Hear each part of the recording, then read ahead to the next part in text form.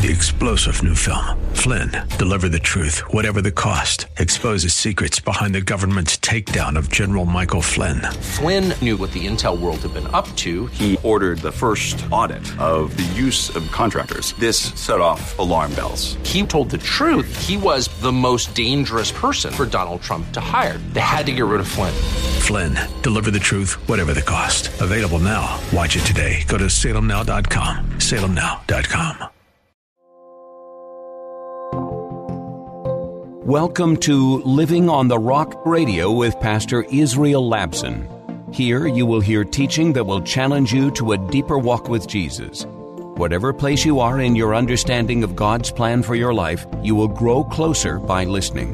No shame, no guilt, and no condemnation. But you will be challenged to a closer walk with God.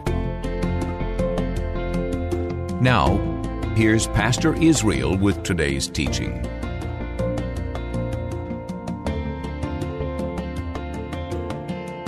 We are called to love by telling people the truth and doing it with grace.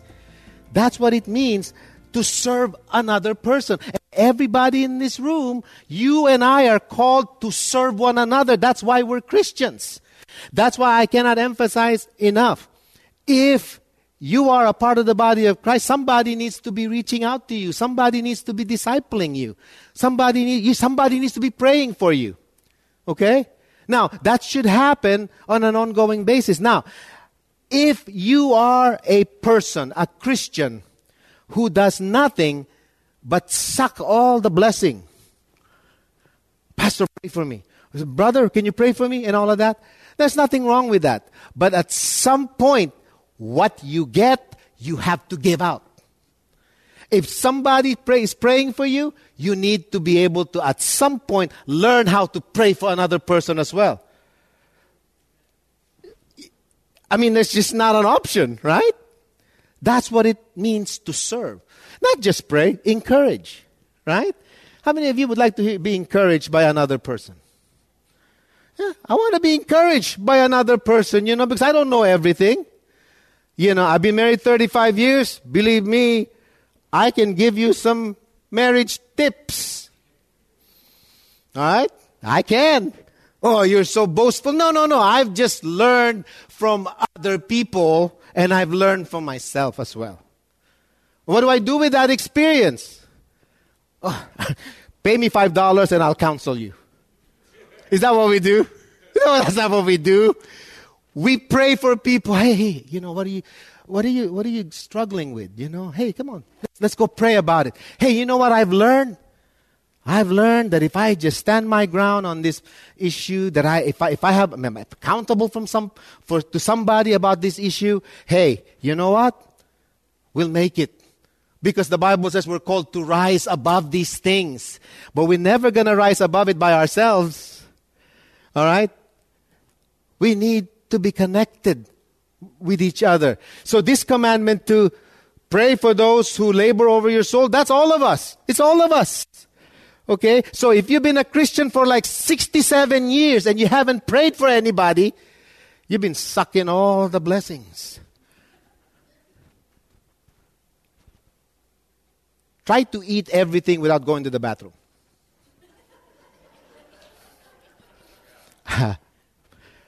And then we apply that physically and we say, well, you know what? At some point, all of that food that I ate, I gotta let it out. Same thing, you receive it. I'm just ruining your appetite so you won't notice how long the sermon is. And anyway, at some point, you gotta give. At some point, you gotta give of yourself. At some point, to be a disciple of Jesus, you're gonna have to pray for someone. You're gonna have to. Well, Pastor, I can't pray for somebody else because I'm already struggling with all these kinds of things. Hey, first, ask somebody to pray for you in the things that you're struggling with. Ask somebody to encourage you. Now, once they've done that, now go do something for somebody else. You can't be struggling in every area of your life. Come on, people. You can't be. There's got to be certain areas as Christians that you're victorious in. Okay? Let me say that again. You people don't listen. There's got to be areas in your life that you're victorious in. Otherwise, man, defeated people. Why did Jesus die on the cross? To continually defeat your life? To continually live a defeated life? There's gotta be something that you're victorious in, and you've gotta share that. You've got to. There's just no other way. That's what a disciple does. As we grow together, as we get stronger in our faith, the more God is gonna use us to propel this gospel. Believe me, it's important. And it's communion, we gotta deal with this. Okay? We gotta deal with this. We have to make sure that we understand what it means. Okay, so we understand that we need to, rise above the challenges we face. And the first thing we do is that we, honor those who labor for us. Secondly,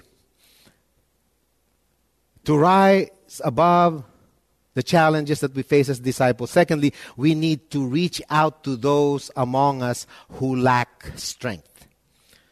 Okay, this is now how we deal with each other. I alluded to this point in the first point, but let me just expound that a little bit. Reach out to those among us who lack the strength. This is our attitudes and action towards each other as saints in the kingdom of God. Look at the next part of verse 13. It says, live in peace with each other. And we urge you, brothers and sisters, warn those who are idle and disruptive, encourage the disheartened, help the weak, be patient with everyone, make sure that nobody pays back wrong for wrong, but always strive to do what is good for each other and for everyone else. Those are clear instructions on how we need to help each other become strong. Because at some point, I just asked you, there's got to be some areas in your life that you're victorious in, but there are areas in your life that you're weak, right? So what do? We need to really look into this and say we need to live with each other's understanding that we have weaknesses in some parts and strength in some others. What do we do with that? It's very clear in the point. The point simply and clearly states that we need to reach out to people who lack the strength. How do we do that? No, it says it in the verse. Number 1, warn those who are idle and disruptive. Now, there are many Christians, who say, I believe in Jesus, I'm a Christian, I'm a follower of Jesus, but they don't do anything really to grow, And these are very needy type, spiritually needy, okay? Not physically, spiritually needy people. Who, again, as I mentioned, who suck the life out of the church, because what they do is they refuse to grow in their faith. They refuse to strengthen their faith, and what happens is they become now just Christians by confession. They're just Christians by affiliation, but there's no real vision. There's no vision in their life. They're undisciplined. You know what a disciple is? The word disciple comes from the word discipline.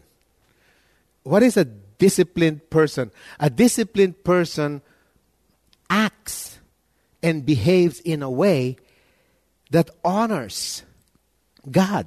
That's what being disciplined. If we are not disciplined as Christians, guess what happens? We become disruptive.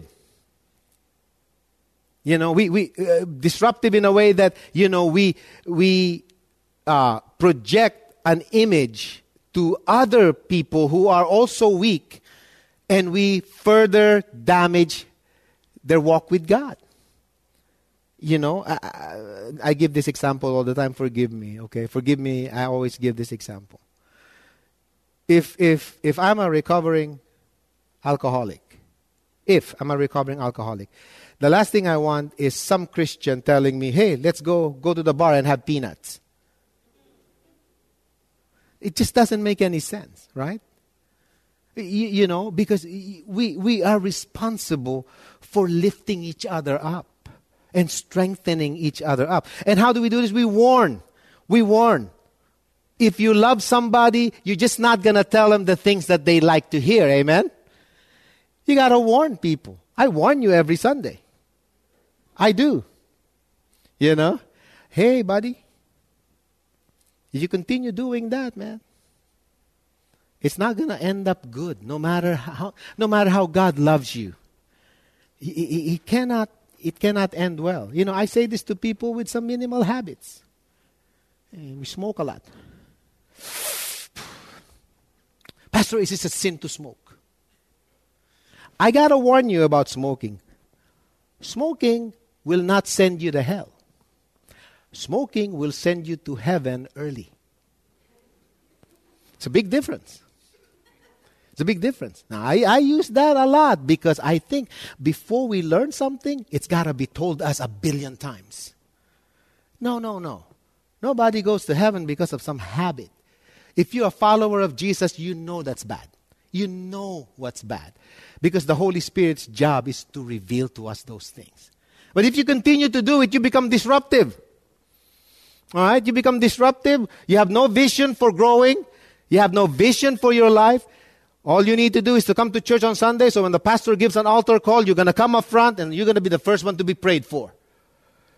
And then you go home and you start over again. You see how grinding that is? Over again. And it never stops.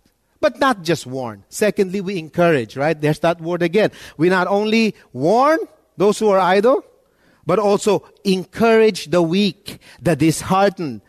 We need to exercise patience with each other. This is expected of us as Christians to do for each other. And also be just.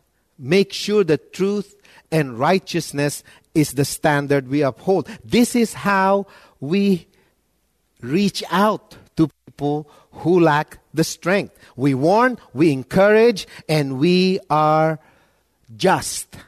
Be just. And again, I ask you, do you need a touch from the Lord? I think you should say yes. I think I need a touch from the Lord.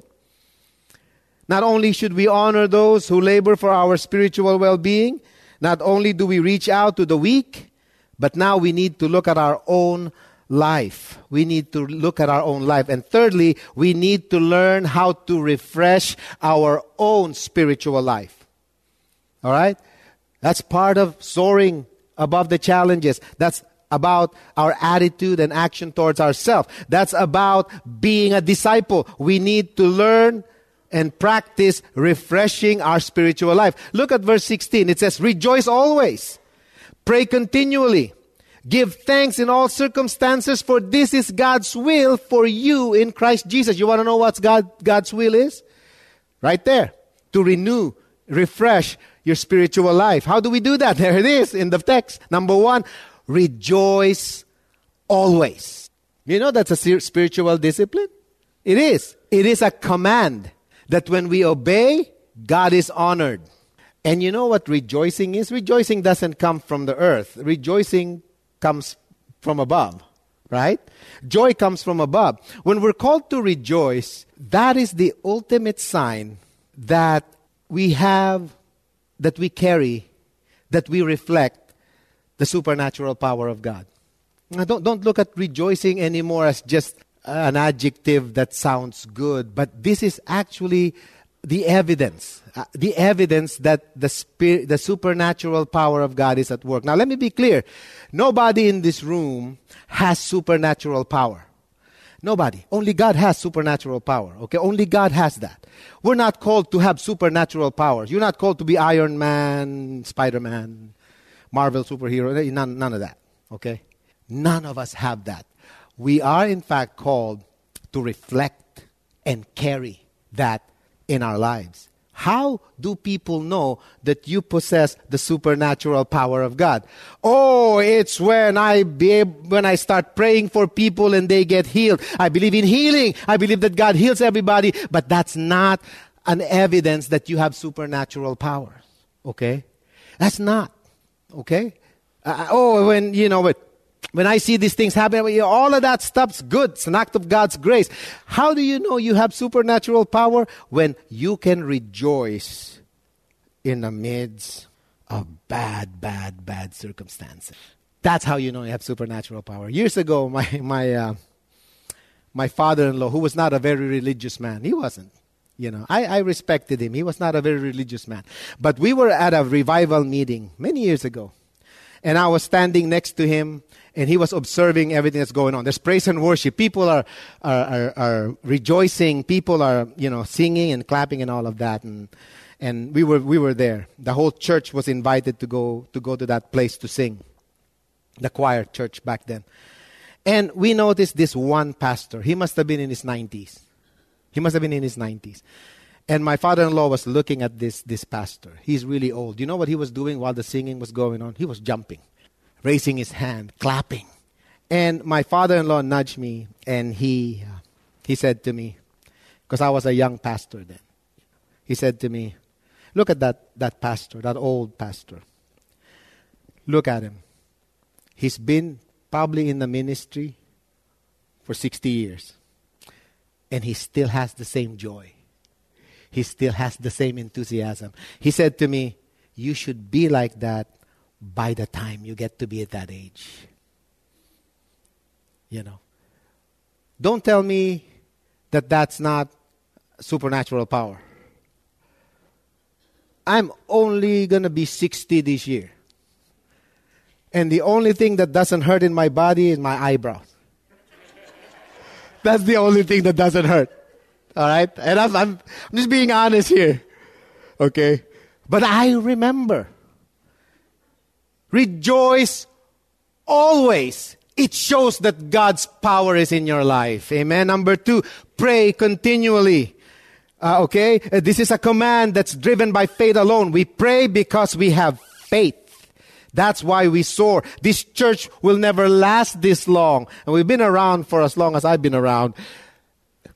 Only because of prayer. There's nothing special here. Nothing. But God says, you pray and I'll be there. Loved ones, He has been with us. Okay? And be thankful in all circumstances. It's right there. It's right there on the text. Rejoice, pray, be thankful, because this is God's will for your life. You want to be a disciple? If you're a disciple of Jesus, there are these things that will show up in yourself. You're refreshing yourself by rejoicing. Oh, Pastor, I don't want to be a hypocrite. I have the right to mourn. Only Christians can rejoice and mourn at the same time. That's unique to Christianity. Okay? That's the power of the gospel. It's not religion. I'm not a particularly religious person. I want to be honest with you, okay? Well, how can that be? You preach the word of God. I don't like the term religion. Not because it's a bad term. Not because it's not a good thing to categorize. It doesn't categorize Christians. Because Christianity has never been a religion. It has always been characterized by the quality of our relationship with God that is evident in the way we live. That's why we say to each other, Christians shouldn't do that. Not because we're talking about religion, but because we're reflecting the power of God in our lives. We're reflecting it. We're reflectors. That's how we see power in our lives. And fourth and final thing, okay, to soar above the challenges that we face as followers of Jesus, lastly, number 4, we must reject the lies that stifles the Spirit's work. This is our attitude and action towards the Holy Spirit, okay? We must reject the lies that stifles, sorry for the wrong wording there, reject the lies that stifles the Spirit's work in our life and in the church. Verse 19, do not quench the Spirit. Do not treat prophecies with contempt, but test them all. Hold on to what is good. Reject every kind of evil. Look at the commandment there. Do not quench the Holy Spirit. What does it mean to quench the Holy Spirit? To quench the Holy Spirit is to deny the activity, the work that He's conveying in your life, the truth that He's saying into your life, the truth of Scriptures that He's trying to make clear in your life. Don't reject that. Don't quench that. Don't say that the Holy Spirit is lying when He's telling you the truth. Amen? The Holy Spirit is at work in the church. He's at work in us. He's at work, in us. And His work is like fire. The Holy Spirit is characterized by His, fiery convictions in our lives. When the Bible says, when you get convicted about something, that's the Spirit of God speaking. He's like a fire. It burns when something is not right in your life, in the way you're dealing with things. When there's something that is upsetting your spirit, that's the fire of the Spirit trying to convict us. Don't reject that conviction. Don't put it under the bed and says, that's just me. No, listen to that. The Holy Spirit is like a consuming fire. Okay? His main role is to make sure that we're living for God and that we have the equipment, we have the truth, we have the empowering, we have the grace, we have the mercy to in fact live for God. That's the work of the Holy Spirit. And it's a consuming work. He empowers you and me to live this life that is glorifying and honoring to God. So when we prevent the Spirit from doing what He wants to do, we put out the fire. We put out the fire. We quench the Holy Spirit. I tell our worship team time and time again, you're not leading this church to singing. You're not song leaders. You're not here to expose your vocal stylings. You're not here to impress with how good we play the instruments. And you're talented. There's no minimizing that. But you lead us on Sunday morning to light the fire of worship. That's what we do. When people coming in here, they just had a quarrel with their wife. They have a hangover. They come into church. And all they ever, the first part of the service, we sing a lot of songs here. And the first part of the service is just, come on, sing this song. Just sing, just utter the words. No! We're here to light up a fire. I love Indian food. And man, there's this one biryani place that I ate this biryani rice. And I said, I like spicy. Spicy. It burned my insides. It really did. And by the time I had that first bite, I stood up. I didn't know what to do. Spiritually speaking, that's what should be happening when we come together and sing. Well, Pastor, I'm not good enough at these things, The Holy Spirit is good enough, better than you. The Spirit of God is better than the greatest talent we can ever put on the table, because it's the Spirit of God that will work in your heart this morning. This sermon right here is just a long set of words. But if the Spirit of God is at work, trust me, don't ignore it. If there's repentance that needs to happen, repent. Well, this is the 6,000th time I've repented. Repent again. It didn't matter. So how do we quench the Spirit? 3 quick things before we get to communion. 3 quick things that we can quench the Spirit. Number 1, by rejecting the Word of Christ. Rejecting the Scriptures. Look at the verse. Do not quench the Spirit. Do not treat prophecies with contempt. That's the first thing that we do if we wanna quench the Spirit. Reject the Word. Secondly, we must never relax our convictions. You want to quench the Holy Spirit? Fight your convictions. You and I know what is godly, and you and I know what is not godly. Trust the Spirit when He brings the conviction. Don't reject it. It says it right there. Okay? Do not treat prophecies with contempt, but test them all. Hold on to what is good. That's talking about convictions. Hold on to what is good. Get rid of what is bad. And finally, do not give reasons for what is wrong. Don't reason out the wrong. It says right there, reject every kind of evil. Don't excuse any kind of evil. That's how you quench the Holy Spirit. We know what is wrong. And let's not argue with what the Spirit says. Amen?